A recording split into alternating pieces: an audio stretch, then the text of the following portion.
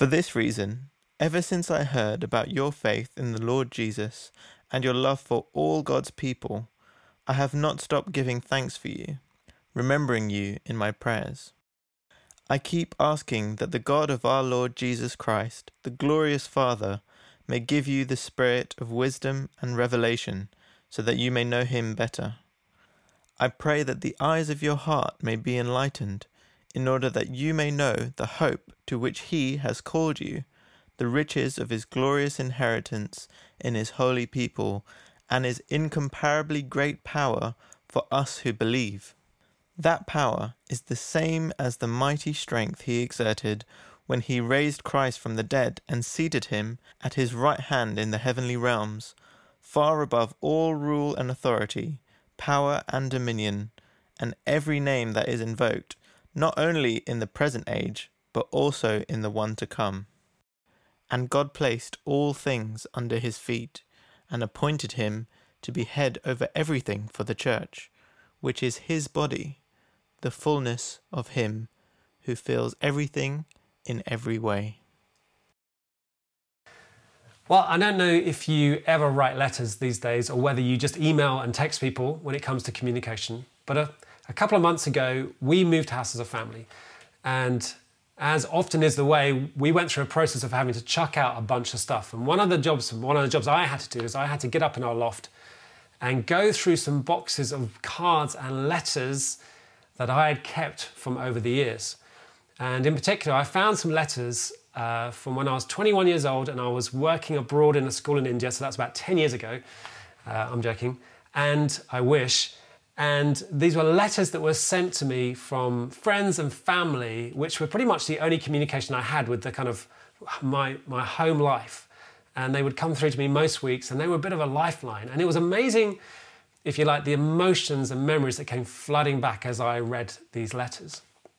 Now, I mentioned that right at the start of this message because it's really important to remember when we read a book like Ephesians, this is a letter. Paul is writing to people that he cares about, that he feels responsible for, and that he cannot physically be with at this time. Now, if you and I were writing a letter to people we care about and people we can't physically be with, I wonder what we would say, particularly what we would say at the start. I imagine, if you're like me, that you would share some news, you'd give a bit of information. You may also, if you're writing in these days, give some instructions. You'd say, be careful, wear a mask, remember to wash your hands, be safe out there. You'd say all these things, all of which would be relevant. But it's interesting to see what Paul says right at the start of this letter and this section of the letter that we've just looked at. Because in verse 15, Paul jumps in and says these amazing words. For this reason, ever since I heard about your faith in the Lord and your love for all God's people, I have not stopped giving thanks for you, remembering you in my prayers.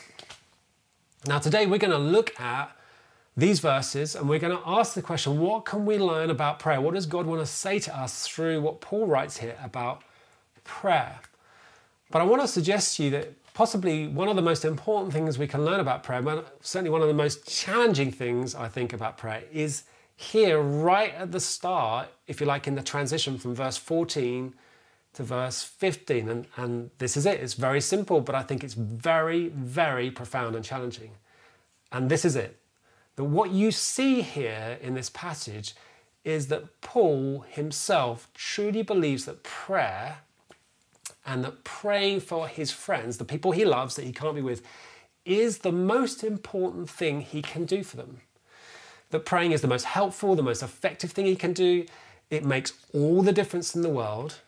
And it's not that the Bible doesn't go on and Paul doesn't say elsewhere about physical things that are important to do, how we should care for one another and be active towards one another. That's absolutely right as well. It's just that it would seem that Paul is teaching and modeling and believing that prayer is the most important and central thing he can do for his friends that he's writing to. Now, I can imagine, if you're like listening to this message right now, you may be sitting there thinking, okay, Phil, I know that already. Let's move on. Tell me something I don't know. But just for a moment, I want you to stay here with me, because I want you to think and sense how challenging that view is. Because Paul doesn't just do this here. If you read some of his other letters, you read, for example, Philippians and Colossians, this is exactly how he starts those letters as well. He starts right in on saying, I've been praying for you. I want you to know I've been praying for you. So Colossians 1, for this reason, since the day we heard about you, we have not stopped praying for you. We continually ask God to fill you with the knowledge of his will through all the wisdom and understanding that the Spirit gives. And Philippians 1 verse 3, I thank God every time I remember you. In all my prayers for all of you, I always pray with joy because of your partnership in the gospel from the first day until now. Now, I don't think Paul there is just doing, if you like, some kind of cultural norm that this is the kind of thing he should say at the start of the letter. I think Paul is expressing here his belief that prayer is central, it's primary, it is foundational and fundamental when it comes to the life of a Christian and what we should and could do for one another. And the reason I think this is so challenging, and I just want us to sort of stay here for a moment, is because most of the Christians I know, and I include myself in this, want to learn how to pray. We want to pray more, but the truth is we often struggle to pray. And maybe this is my own view, and you might differ on this, but often I think the biggest struggle, or one of the biggest struggles we have with prayer, is not that we don't know what to pray for, or we don't even know sometimes how to pray. Our biggest struggle is fundamentally that we don't sometimes think we even need to pray. Or if we did pray, we're not convinced that much will change. And that we are prone to, or can be prone to, treating God more like a consultant that we draw in occasionally when we need a little bit of help to sort ourselves out, but basically we're handling it. Or as a crisis call on a last-ditch moment where we've run out of options and we call on God and we treat him as a consultant or someone that we call in a crisis, rather than, if you like, a savior or my commander-in-chief that I want to go to because I have to know what he thinks and I have to connect with him. Tim Keller, if you know Tim Keller, who's an American pastor and author, has written a great book on prayer. And he talks in his book about the challenge that he felt to his own prayer life when his wife, Kathy, challenged him about the lack of prayer they did together as a couple. And this is what she said to him that he quotes in his book. She says to Tim, imagine you were diagnosed with such a lethal condition that the doctor told you that you would die within hours unless you took a particular medicine, a pill every night before going to sleep. Imagine that you were told that you could never miss it or you would die. Would you forget? Would you not get around to it some nights? No, it would be so crucial that you wouldn't forget, you would never miss. Well, if we don't pray together to God, she said, we're not going to make it because of all we are facing. I'm certainly not. We have to pray. We can't let it just slip out of mind. And Keller goes on to say these words, prayer is the only entryway into genuine self-knowledge. It is also the main way we experience deep change, the reordering of our loves. Prayer is how God gives us so many of the unimaginable things he has for us. Indeed, prayer makes it safe for God to give us many of the things we most desire. It is the way we know God, the way we finally treat God as God. Prayer is simply the key to everything we need to do and be in life. We must learn to pray. We have to. I want to suggest to you or say to you that if you want to grow in your prayer life, if, like me, sometimes you find that a struggle, this is where we have to start. We have to be able to genuinely answer the question in our own hearts as to why we should pray. With the answer, I believe, that I need to learn how to pray because the Bible teaches me that ultimately prayer is the most critical way by which I get to experience and see God move in my life and through my life. It's not that I don't have things to do and a part to play, absolutely, but everything I do and my part needs to be built on a foundation of praying and communing with God. Now, if that's why we should pray, I want you to see a very similar, profound challenge when it comes to what we should pray, because Paul models something to us here, again, about what he prays. And again, it is challenging because it is often so different to, I think, what we primarily pray. So verse 17, he says these words, I keep asking that the God of our Lord Jesus Christ, the glorious Father, may give you the spirit of wisdom and revelation so that you may know him better. Now, I don't know what the main themes are of your prayer life, but I suspect if you're like me, it's more, God help me.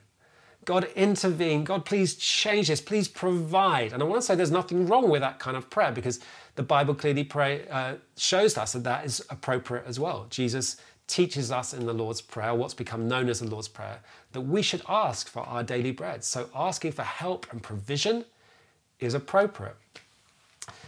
But it is only one aspect of prayer. And it's not, if you like, here what Paul models as his primary way of praying. The central theme of what he prays is not, God, change this, or help me, or help them, or change their conditions. What he prays centrally is this, Father, more than anything else, I'm asking that they might know you better. I'm asking that the eyes of their heart may be enlightened, they might have revelation in order that they may know you better than they do right now. Show them again who you are and therefore who they are. So what you see in Ephesians 1 straight off the bat, if you like, is before he does anything in terms of instructing them or giving them advice or dispensing wisdom, all of which has its place, he prays because he believes that this is the most important thing he could do for his friends, is to pray for them. That's a huge challenge for you and I when we think of our friends and our family and the people we care about, is what do we do for them? Well, Paul, first off, he goes, the most important thing I can do is pray. And then when he does pray, he prays this, Father, show them who you are. And again, he doesn't just do this here in this passage, he does it elsewhere in the New Testament. Philippians 1, again, he says this is my prayer for you, that your love may abound more and more in the knowledge and depth of insight, so you may be able to discern what is best and may be pure and blameless for the day of Christ. Colossians 1 again, he says this, for this reason, since the day we heard about you, we have not stopped praying for you. So committed, I'm going to pray for you. We continually ask, notice again, I'm going to keep going. We're going to come back to that. Ask God to fill you with the knowledge of his will through all the wisdom and understanding that the Spirit gives. So I'm praying, God, fill them with all wisdom and understanding that the Spirit gives, so that you may live a life worthy of the Lord and please him in every way. Why does Paul pray like this?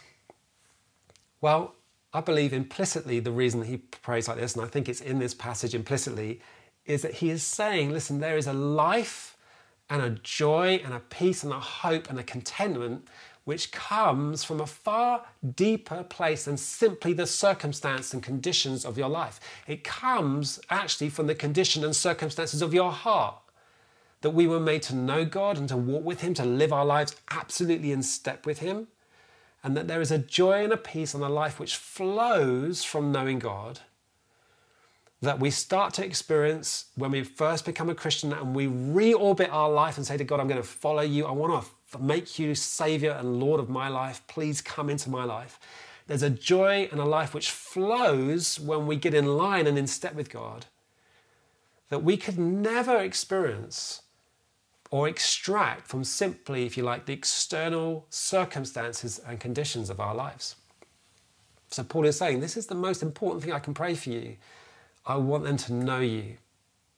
And he's not just saying I want them to intellectually kind of assent to the truth and kind of conceptually kind of get their heads around it. He's saying, no, I want them in their heart, open the eyes of their heart. I want them to know deep inside these truths about who you are, Father. I want them to see it again and therefore who they are in light of who you are. It's like the psalmist says, taste and see that the Lord is good. Not just understand intellectually, but taste that God is good. I recently visited the opticians in Catford, And it was a little bit of a humbling moment of realizing and acknowledging again that I'm growing a bit older. And this was not only because when I was there, the guy who served me basically said, you need reading glasses in order to help you see. And I'm like, no, I know that. But he told me the truth. But really what illustrated to me the fact that I was growing older was that the guy who served me looked to me about 13 years old. Now, he was really nice, very good at his job. And if he does happen to be watching this talk today, I'm sorry if I'm offending you. You were brilliant, by the way. But to me, he looks so young. I'm like, shouldn't you be in school? Does your mum know you're here? Is this a Saturday job?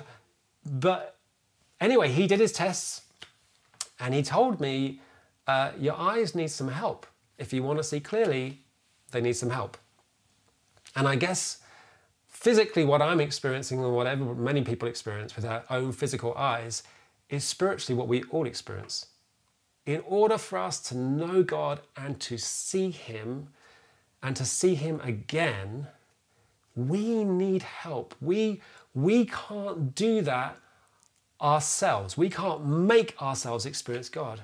Left to our own devices, God is a concept, if you like, that we struggle to get our heads around. But by His Spirit, and this is what Paul is praying, by His Spirit, He comes and reveals to us the reality that God is real, that He's with us, that we are not alone, that we're loved, that there's a hope and there is a future, and that eternity is real.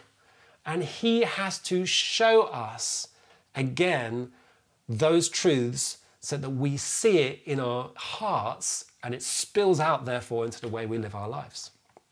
And that's not something we just need to see once.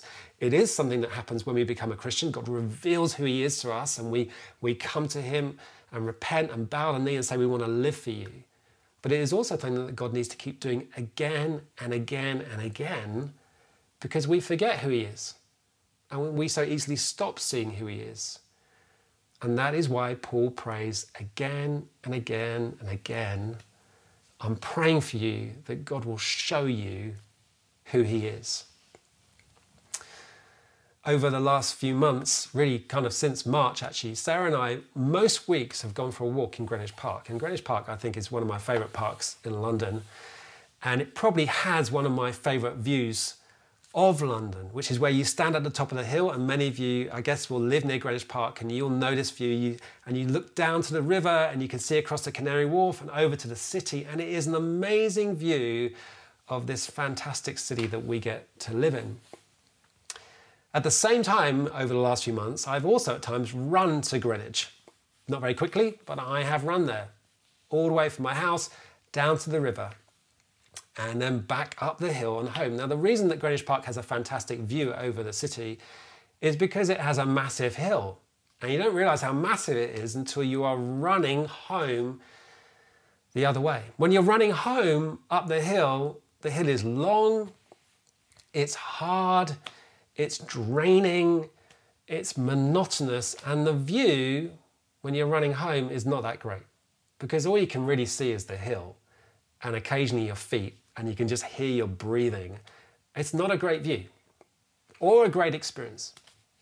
Now, I say that because I guess as we enter autumn and winter in this very strange season, and we think about what life is going to be like over these next few months, I have a feeling that for many of us, at times, there will be days when it feels like we are slogging our way up a big hill.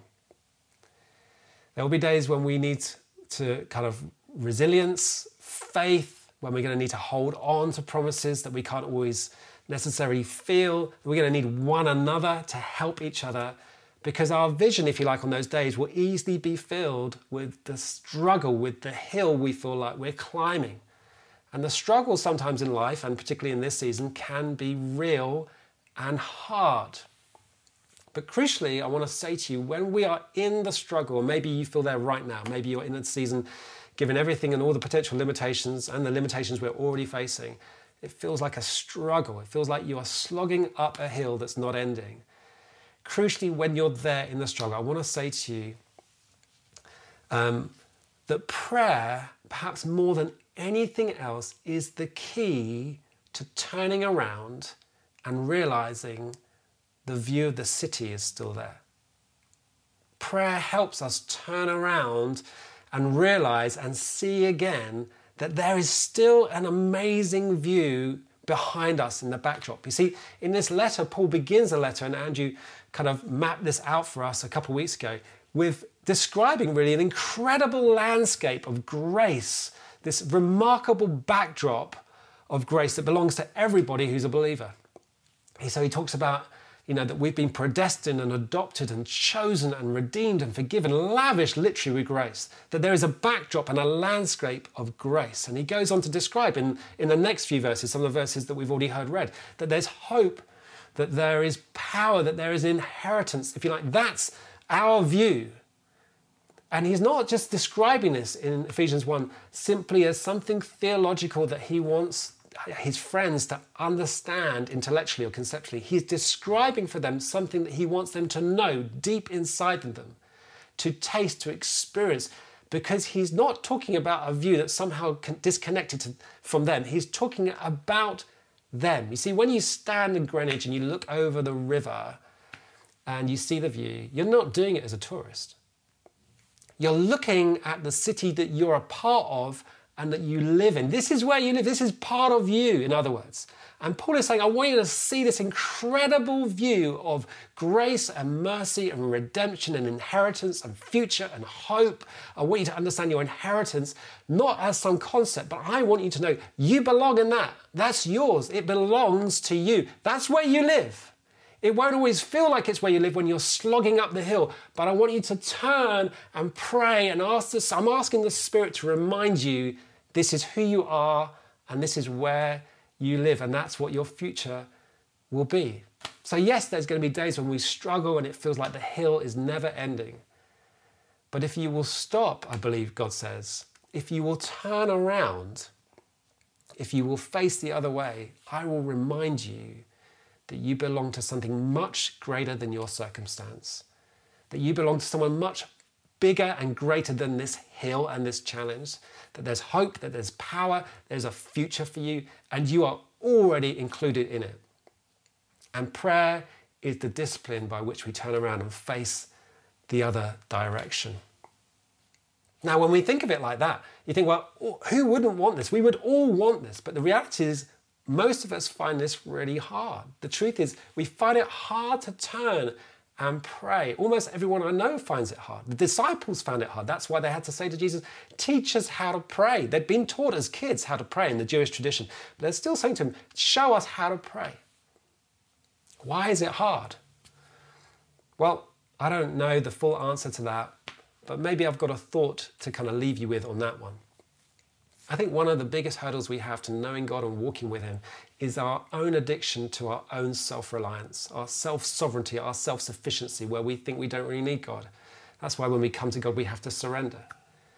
And maybe God allows prayer sometimes to be hard at times, and we have to search for him at times, because ultimately he is so committed to changing us, to healing us and freeing us, and if you like, weaning us off the myth that life works on our own. And every time we turn and face the other direction, we are putting to death something of the addiction to our own self-sufficiency and self-reliance. It's a defiant act, if you like, against our own self-sufficiency. We are saying to God, I trust you, and I'm going to turn and look at you. And that's why every time we pray, it involves trust. Because every time we pray, we're saying to God, I'm trusting you for these next 5, 10, 15 minutes, that everything I talk to you about right now is more valuable and more will get done than I could do running around on my own. Now, as we close, I want to just say 2 or 3 really practical things straight out of this passage. The first one is this: we always need to keep prayer in its rightful place. See, Paul talks about there's a hope and there's a future and there's an inheritance. He's saying, and these things belong to you. I'm praying that the Father, by his Spirit, will reveal them to you, that they are yours. Notice prayer never qualifies us for those things. Prayer is only there that by his Spirit, God reveals to us that we are already, if you like, in the city. They already belong to us. Prayer dies, it's deathly if we make it something that we do as some kind of qualification, that somehow we think God is more pleased with us because we prayed. Only the blood of Jesus qualifies us. But prayer is the doorway by which we see again who God is, who we are, and what he has achieved for us through the death and resurrection of Jesus. So we must keep prayer in its right place. Here's another really simple thing. Paul keeps saying, I keep asking, I continually ask. There is something about persistence and not giving up in prayer which is key. Again, I don't know why sometimes it has to be like that, but I do have a little thought, which is this. I think that God is not just interested in what we're praying, he is interested in what he can do to us and in us and change about us whilst we pray. So as we keep coming, as we keep asking, as we keep coming before him, we are continually giving God the opportunity to do something in us and change us as we come to him. So don't give up praying. Keep going. Paul says, I'm keeping on asking, and that's what you and I have to do. It's just part of the way it works. And thirdly and finally this, when you pray, bring to God genuinely the people and the things on your heart. See, Paul is praying for people he loves. And sometimes we struggle with prayer because we pray for the things and things we think we ought to pray for, but really we have very little interest in. And I want to say it's okay to pray for the things which concern you and the people that you care about, which are on your heart. Because as you do that and you allow God access to your heart, God will change your heart so that other people and other things also become things you care about.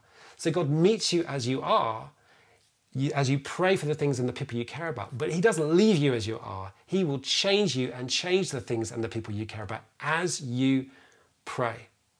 Dallas Willard, famous American author, says this words, prayer simply dies from efforts to pray about good things that honestly do not matter to us. The way to get to meaningful prayer for those good things is to start by praying for what we are truly interested in. The circles of our interests will inevitably grow in the largeness of God's love. Many people have found prayer impossible because they thought they should only pray for wonderful remote needs that they actually had little or no interest or even knowledge of. So keep praying, keep prayer in its rightful place. It's a doorway to knowing God, and pray for the things which matter most and allow God to change you as you pray, that he changes your heart so that you have a heart for other things beyond yourself and the people you know in your most inner circle. I'm praying for you this week. I'm praying that God will help you pray and that the Spirit will reveal more and more of who he is and who the Father is and what Jesus, his death and resurrection has achieved for you and me.